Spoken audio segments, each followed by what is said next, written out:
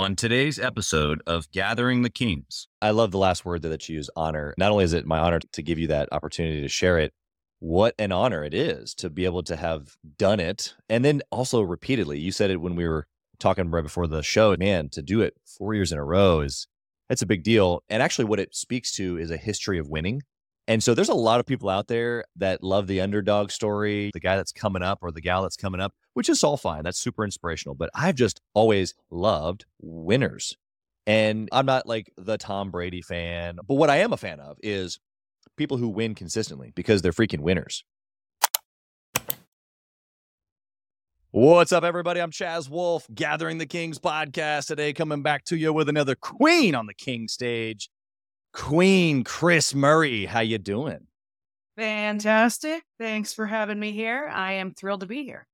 Well, I am thrilled to have you here. Not only do I think you're going to bring incredible insights because you've been doing this business thing for a while, but you've been helping a lot of other business owners do this thing for a while. And you've built a community around what you're doing, which I'm personally interested in. So I'm in the audience today. Yes, I get to ask a bunch of questions, but I'm super excited to be in the audience learning from you today as well. So Kris, tell us what kind of business that you have. Yes. So I created a coaching and training business with events, and it's essentially a mastermind coaching business specifically for daycare, preschool, childcare business owners. What I like to call entrepreneurial educators, and saw a need in this industry that they were extremely underserved in understanding how to build a business, how to run a successful business, for their preschool daycare. And so that's what I brought to the world in 2009. I love it. You've been doing this for a minute, and someone might not recognize that there's that many preschool or childhood educators out there being entrepreneurs, running these little businesses, or sometimes pretty big businesses. Yep. What's this industry look like? How big is this?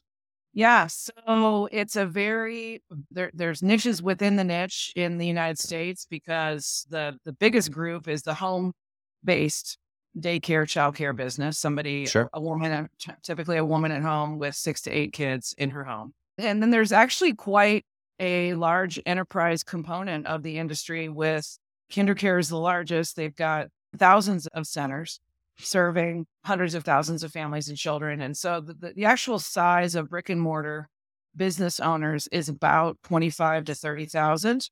Of course, there's also a ton of Montessori programs that are usually really beautiful schools that could often be even infant through K through 12 or K through 6. So there is an after school going into kindergarten and beyond, component to it as well, depending on what you're looking at. So there's a lot of different flavors within the niche, but certainly the brick and mortar 100-child center, freestanding, that needs to have all the business skills to run really well is the primary person that I serve. Yeah, I liken it, to different size business owners, because obviously that's what Gathering the Kings does. We can serve business owners from all different sizes, but there's different conversations happening, right? At the different, in your case, niches, or really the way I would put it for people that are either in our mastermind groups or in our different subsets, it's just the level that they're at in their business, it draws up a different type of conversation. And so I'm sure you guys probably break that down because the home administrator who's got 6 to 8 has a completely different need and structure and setup in comparison to the 100 head person. So really looking at a day in her life or their life. A lot of times I do serve couples, and it's a husband-wife team. So the walk that they're walking, it can be very different depending on the size of their business, and we're helping them scale. They want to get from, one location that they own the real estate, ideally, to, 5 to 10 locations. And then that can become a $10 million business that then they can exit beautifully. And also it can just feed a very, very beautiful lifestyle as well. Right. Yeah. There's a lot of things attached to that. I want to take that little piece of what that can do for them and parlay it into why you're doing this. What's the why? What's the purpose? As we talked about, before we hit the record button, that burning desire. That's the language that I like to use as well. What is that for you? So the burning desire for me originally, to be honest, was to get out of my day job, I was working for my little brother in a bolt manufacturing company in downtown Cleveland, Ohio. Wow. And the huge bolt makers, which all day long in the factory were going, vroom, vroom, vroom. And I was running the quality and marketing. It was intense. It's a very masculine business, and it's very dirty, and people that are in it love it, but it just wasn't my jam. And I was running his quality assurance and his marketing departments. And I had little babies at home, and I was just working part-time. So it was family run. It was me and my brother, and then my dad was part of it as well.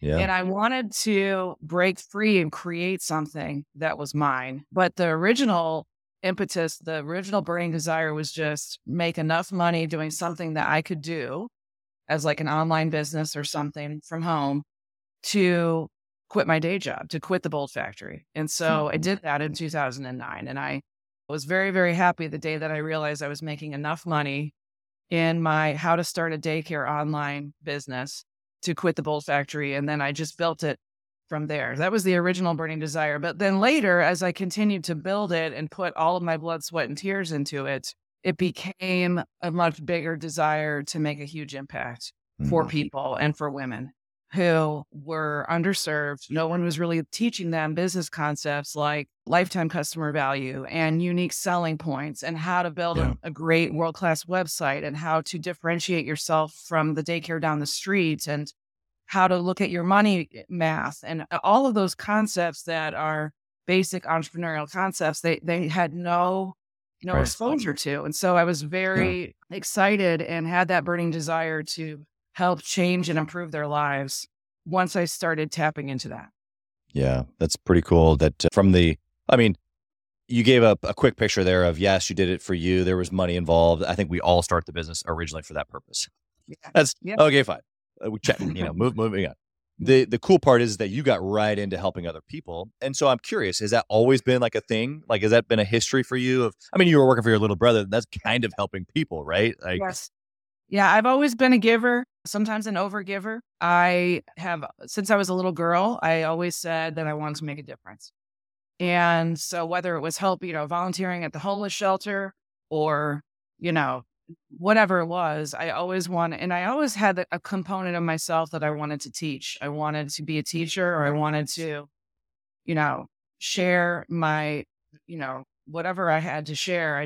I wanted to help people. And so when I took that, remember the What Color is Your Parachute book with the little test? No, I've never heard of this. Yeah. So this was early days. So I'm 56. And so in the 80s, primarily when I was coming up and like in high school, the What Color is Your Parachute book was really the original kind of strengths finder disc.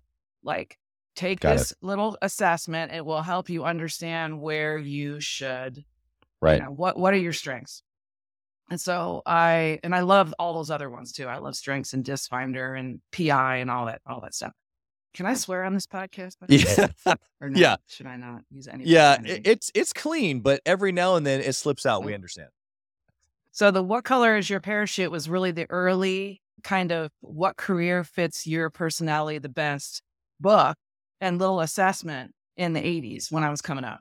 So I remember being in high school, and a bunch of us took it, and always, every single time I did these different kinds of assessments, Chaz, I got the result of being in a helping profession. You're hardwired to be a nurse, a teacher, a therapist. Right. Occupational therapist is actually what I went to college for, was to be an occupational therapist. And then I realized that wasn't my jam. So I kind of took that hardwiring of being a helping profession person, a servant, and then put that into an entrepreneurial spirit. So that's what really has driven me from the core when I was little. Yeah, you've said a couple of times that wasn't my jam, and you use that in a couple of different circumstances that are very different from each other. And so what is your jam? Is it entrepreneurialism? Is it this specific business that's just like, oh, this is what I'm made for? What is your jam? No, it's funny because I reflected on this recently that all around me, my parents and grandparents on both sides were all business owners and entrepreneurs. And I didn't really have that insight until I was telling my story to somebody recently. And I was like, oh, my grandparents, on my mom's side, owned a jewelry business. My mom had a bookstore and office supply business with my stepfather. My dad had many different kinds of businesses and was really an early small business coach. And then my grandparents had a thriving meat market business in downtown Cleveland. So Wow. all around me was entrepreneurism. Being in the car with my dad, he would like teach me concepts driving around in the car all the time. He taught me the value of like, what is the meaning of having customer relationships? We would have these conversations when I was a teenager. So I was built to do this. That's cool. There's those moments that you just described with your dad that I didn't grow up knowing who my dad was, but I have children now. And even just like a week ago, my daughter came into my office and I've got several things on a board over here, but one of which is some pictures of some pretty big, just business icons, the Rockefellers, the JP Morgans, the Henry Fords, all the just the icon names. Not that I'm particular about any one of them specifically, but they're all in black and white. And she's like, who are these men? And so it was just a really cool opportunity, just like that. Customer relations, we've talked about that. We've talked about sales, but I got to just for a few minutes explain innovation and industry and how things changed dramatically when this person did this. And, regardless of their industry or their specific story, it was that conversation with my 9-year-old daughter that I was just like, whoa, this is what I didn't have. This would have been cool, Yeah. Well, one thing I want to say about that is that when you talk about the burning desire, so that takes me back to my favorite book, which is Napoleon Hill's Think and Grow Rich. Yeah. And there is a whole chapter on Seal the Burning Desire. And that those men, are the men that Napoleon Hill interviewed and came up with the secrets of success, essentially. But that's probably my favorite and most impactful book that I've on my shelf. Well, I agree with you. It's one that I visit every year, sometimes multiple times. And so maybe we'll get into that here in a bit. I want to know your story between working for your brother and having the largest mastermind. You've got events that happen every year that have happened for a decade, and people like really know you in this industry. Like everybody in this world knows Kris Murray. And so I like, what's the story in between that? What was the gap? Yeah. So the story that it started out where I knew that based on Napoleon Hill's work and other work that I had read, that the power of the mastermind is the essence of, so I just knew I needed to tap in. And so I tapped into people in the very beginning of my journey. And the most impactful that I tapped into is a man named Dan Kennedy. And Dan Kennedy taught me that if you want to have a niche coaching business, because he had a whole formula for it. Yeah. And there were mostly men serving, auto repair shops and the trades and, dentists and all of these different niches and realtors. To develop a coaching business of that nature, I just kind of followed the formula that they laid out. And like, why recreate the wheel, right? So Right. A lot of the formula has to do with becoming an influencer and having and owning your own media. So I'd written a newsletter. One of the very first things I did was create my own newsletter in really 2008, before I even launched the business, and started writing. And then I wrote my first book, which published in 2012. And now I've got 4 books. I've got the leading podcast. We still do the newsletter today. It's grown to a beautiful color, 16 to 20 page newsletter from the original 4-page black and white Right. creating myself. Yeah. But what we did originally was my ex-husband and I would walk around the dining room table and we had the newsletter and we would create these Ask the Expert on CD monthly calls, and we would put them on. And we had a CD burner down in the basement, and we would make reels, and the kids would help us, and we would walk around the dining room table and collate and stuff envelopes. And then I would take the big pile to the post office and buy stamps and stand there and put them all on. And that's how we started. And so, just doing all the jobs in the business and pulling up your bootstraps. So then I learned how to start building a team and scaling slowly over time by doing all the jobs and doing all the things. But that's early days, a picture of what it looked like. Yeah.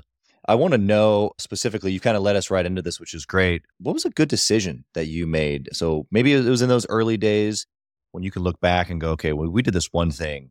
There, a lot of our success has come from us doing Yeah. that. So the core business and the business really has grown on the backs of launching the mastermind group. I started out doing webinars and trainings and online courses, and then, Sure. books and like a $39 a month membership. But the core business, that really grew into launching mastermind group. We called it just the Platinum Group back then. Right. In late 2011, and it started in 2012. So 2012 was a totally pivotal year for me. I also moved from where I grew up in Ohio. We moved the kids back to Colorado, where I am now, back to the mountains of Colorado. So a lot of things, my book came out, a lot of things happened. There was a lot of momentum in my life in 2012, but that's starting the high-end coaching group, which was charging people $750 a month ish to be in a mastermind group that we hosted events, and we did 3 or 4 mastermind events a year. Yeah. And weekly calls, monthly calls, content.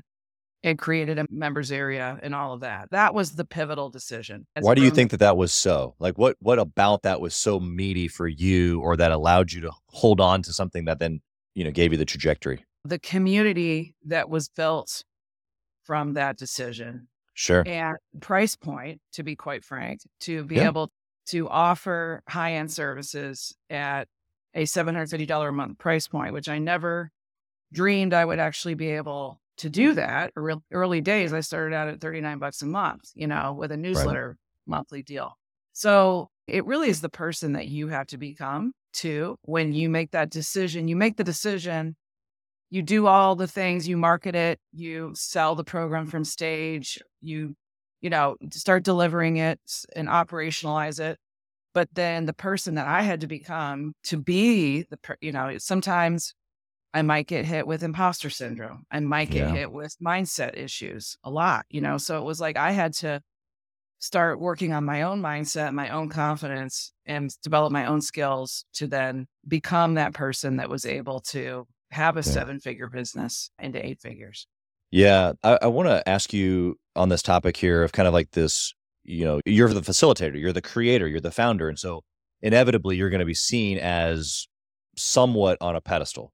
And that's just kind of how it is with a coach. But even in a strict mastermind only setting where, I've done coaching and sales and business strategy, and it's one-on-one or one-on-few. Okay, fine. Or you're the person. But then in the mastermind setting, it's much more of a facilitation if done per Napoleon Hill's outline.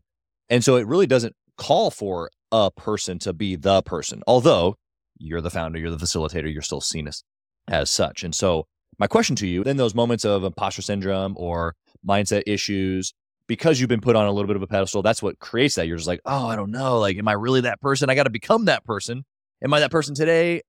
Sometimes, I don't know, maybe tomorrow, or maybe there's days where you crush it. But my question for you that can help the listener is they're in the same situation, not necessarily as a facilitator or a creator of a mastermind group, but they can be part of a mastermind group, or they could be pouring into other business owners around them or their employees, like helping grow another individual is really what we're talking about, right? Mm-hmm. And so in the midst of doing that, what have you done? Or how have you seen the value of helping other people, which then in turn helps you become the person that you need to be? Does my question make sense? Yes. I can feel the energy coming from the people in the audience when I'm on stage and when I'm facilitating in front of the room. When I see them have that light bulb moment is everything to me. And so what we started doing as a community is sharing ahas and sharing aha moments. Yeah. And also making it fun and super meaningful. And so what helped me make the leap and get out of potentially a troubling mindset or imposter syndrome is reading the stories of the women and men that would write to me. I have many stories where I've received emails over the years and I collect them. So if I'm ever having a down moment, I go back and I read them all. I have people that tell me they believe that I was heaven sent. I have people who are, and these are more spiritual people. Sure. And then I have people just who are more nuts and bolts and share with me the results that they received from implementing what I've taught them. And so I know to my core that I have made a difference. And that was the only thing I ever really wanted as a little girl. I'm actually feeling emotions coming up at this moment.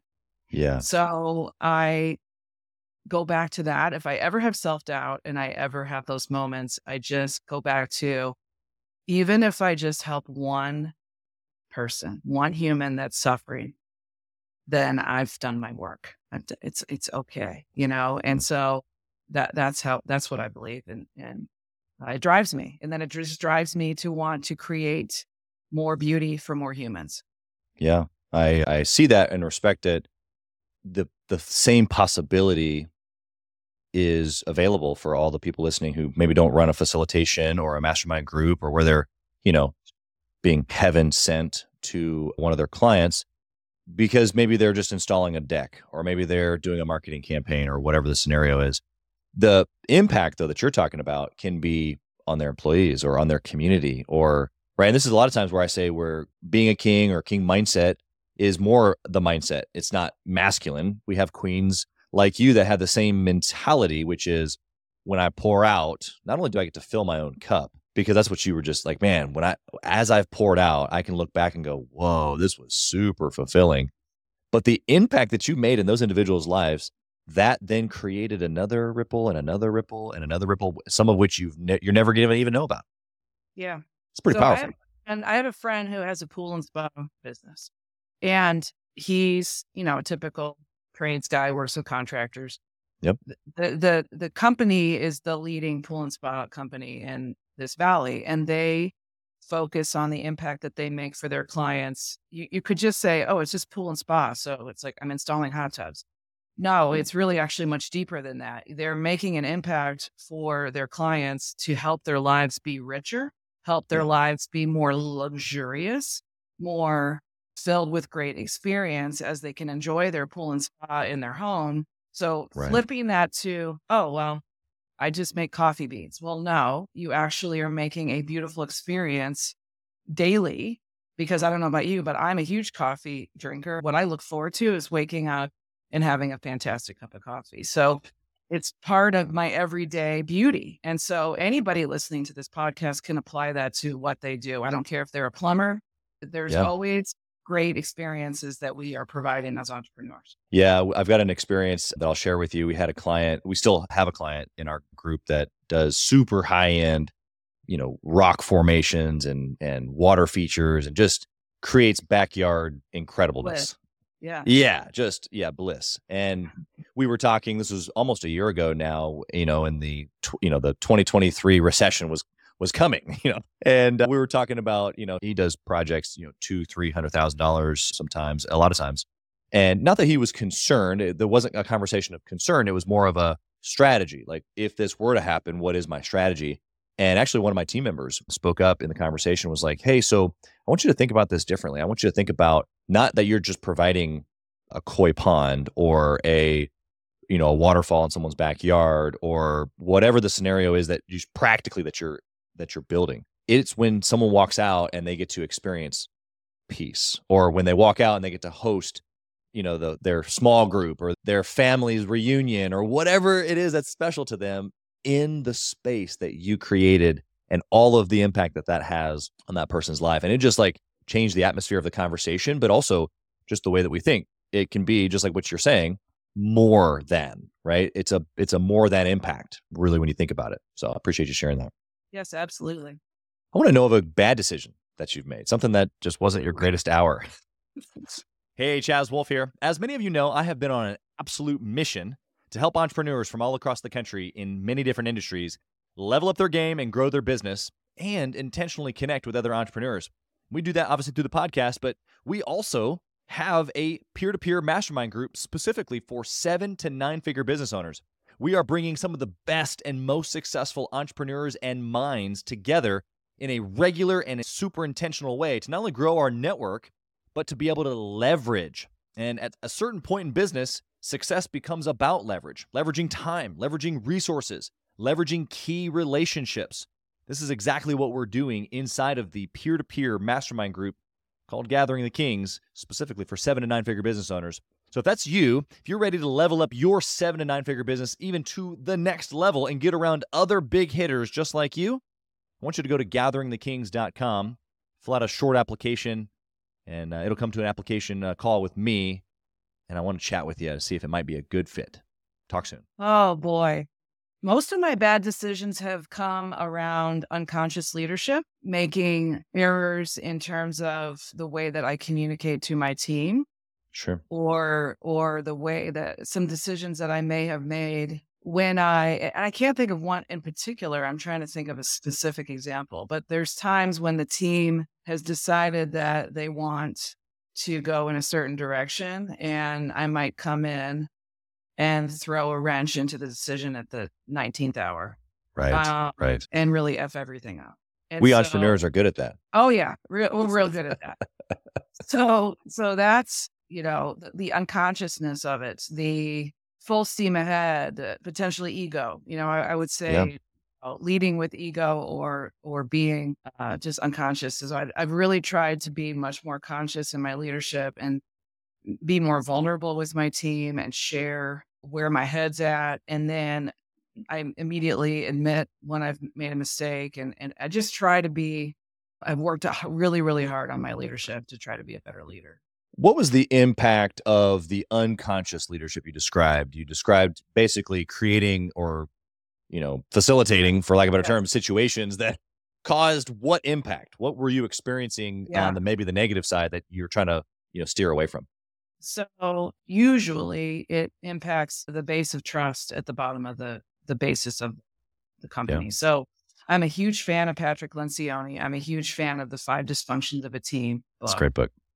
And so that basis of trust, or when a company does not have a strong culture, there's an absence of trust. Yeah.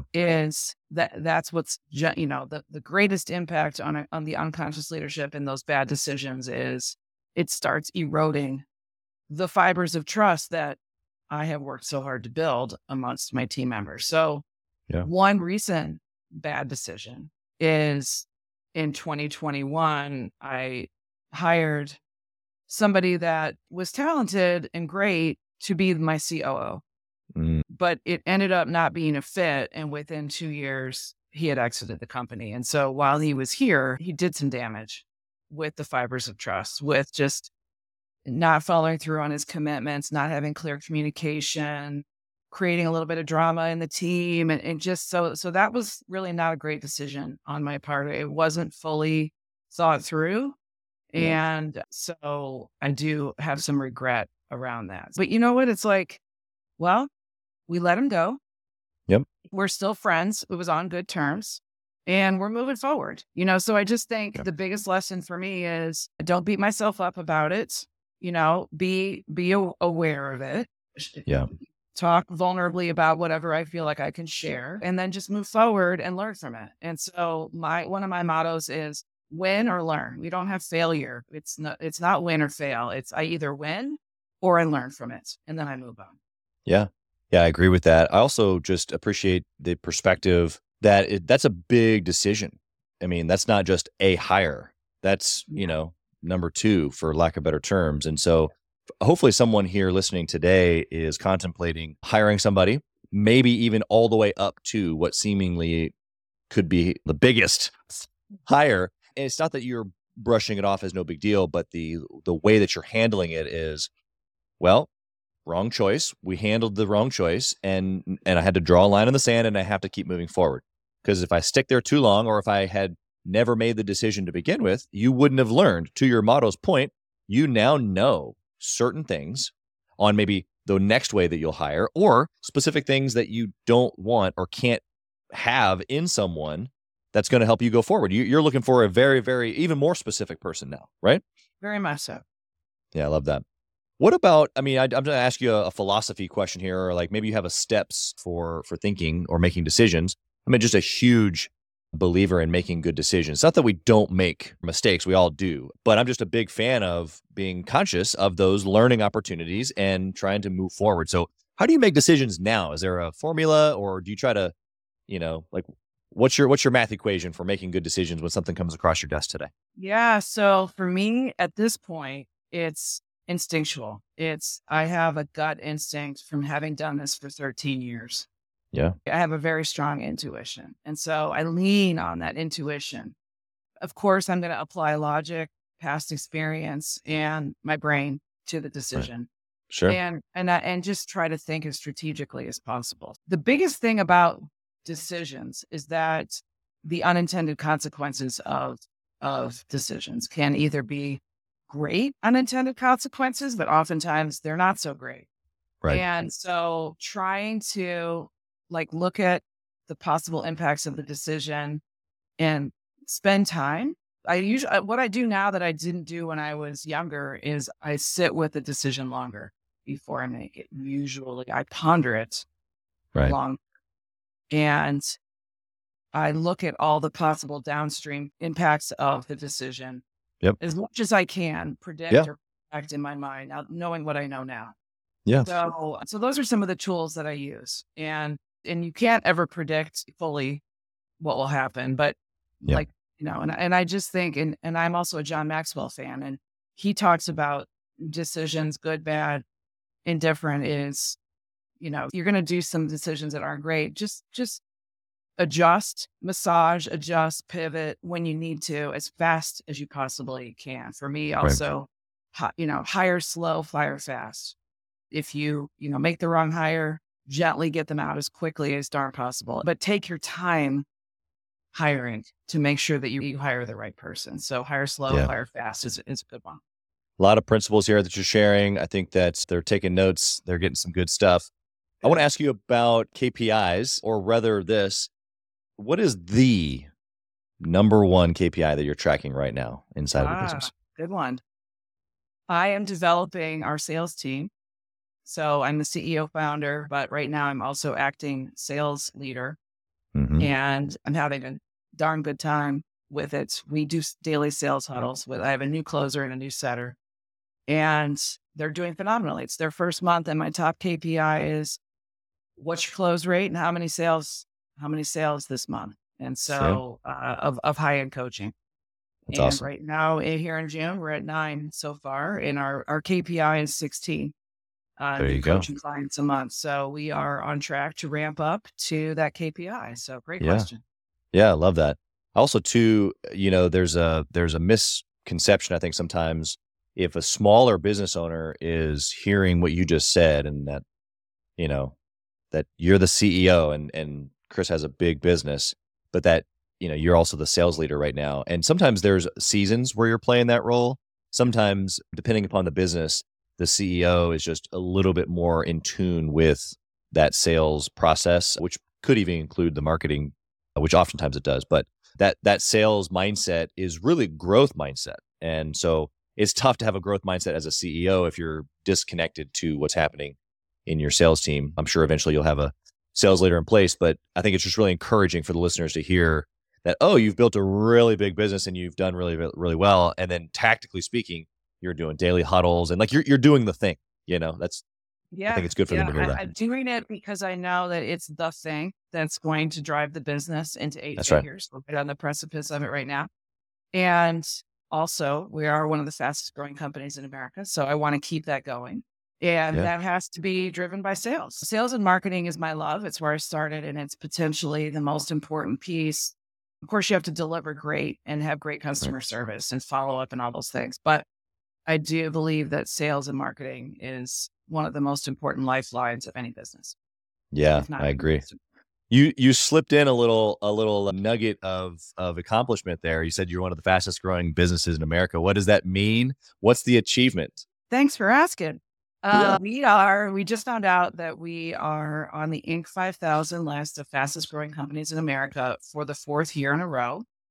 Wow. And so we hit the list in 2000, and I'm very, very proud of the fact that we are 4 years in a row on the list. So that's a huge, huge accomplishment. It was always a goal for me. I actually helped my brother hit the list when I was working at the Bolt factory. Wow. And Very cool. thank you for letting me share that. It's a phenomenal thing. I've got the Inc. 5000 plaques on the wall, and I'm just very, very proud and grateful for that honor. Yeah. Yeah, and I love the last word that you use, honor. Not only is it my honor to give you that opportunity to share it, what an honor it is to be able to have done it, and then also repeatedly. You said it when we were talking right before the show. It's like, man, to do it 4 years in a row that's a big deal. And actually, what it speaks to is a history of winning. And so there's a lot of people out there that love the underdog story, the guy that's coming up or the gal that's coming up, which is all fine. That's super inspirational. But I've just always loved winners. And, I'm not like the Tom Brady fan or but what I am a fan of is people who win consistently because they're freaking winners.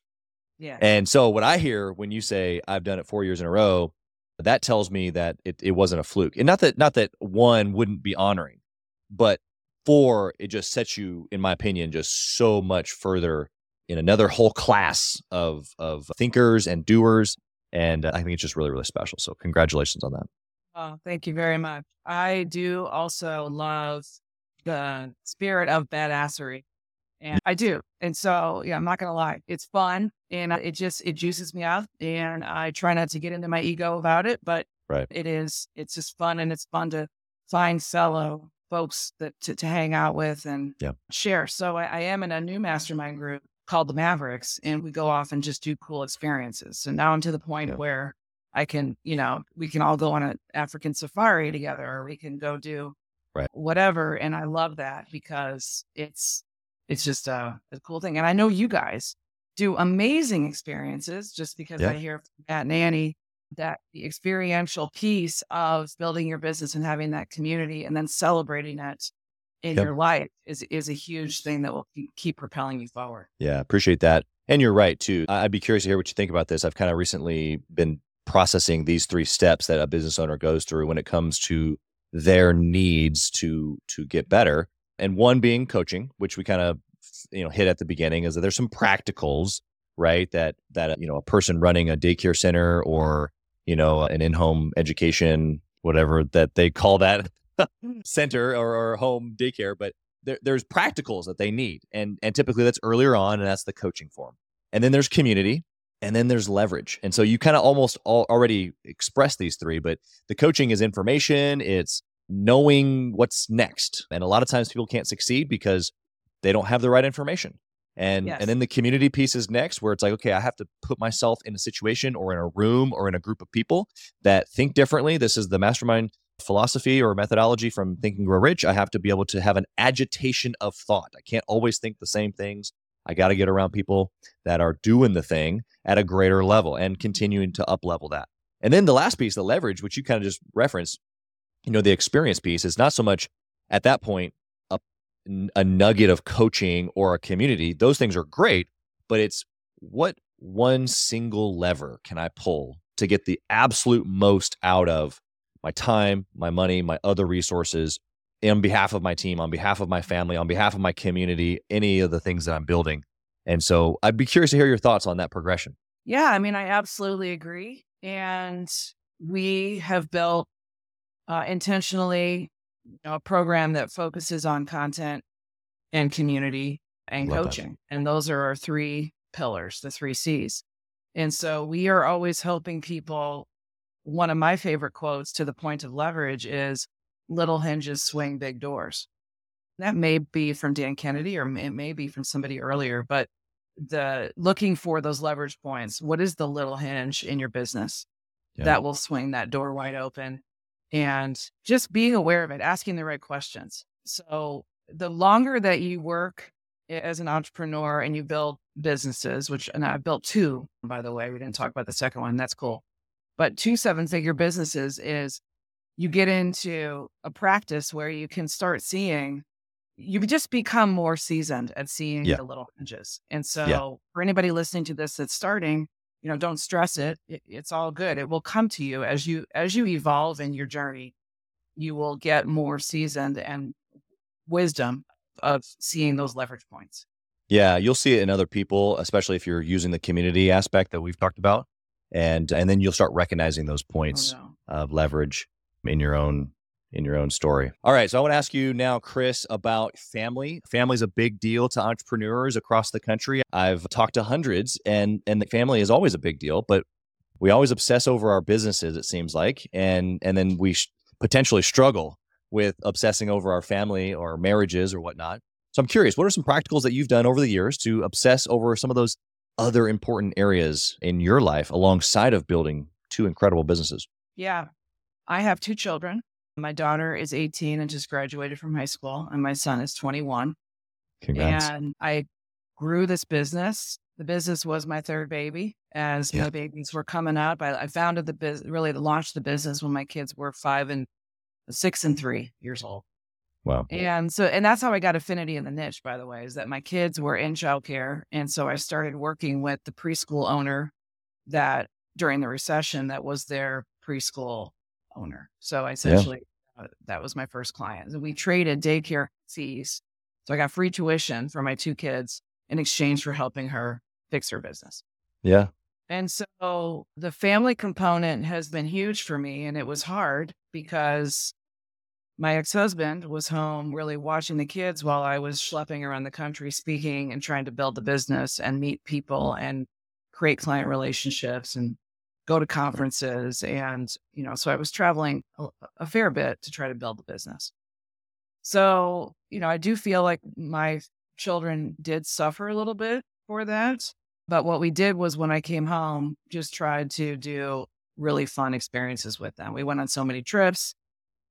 Took them to Yellowstone. I was just talking with my daughter last night about memories that she has when we were camping or in Jackson, Wyoming, or whatever we were doing. But we took them a lot of places and we had a lot of cool experiences. We took them to Disney a bunch of times. And so just creating those magical experiences with the children when I was home.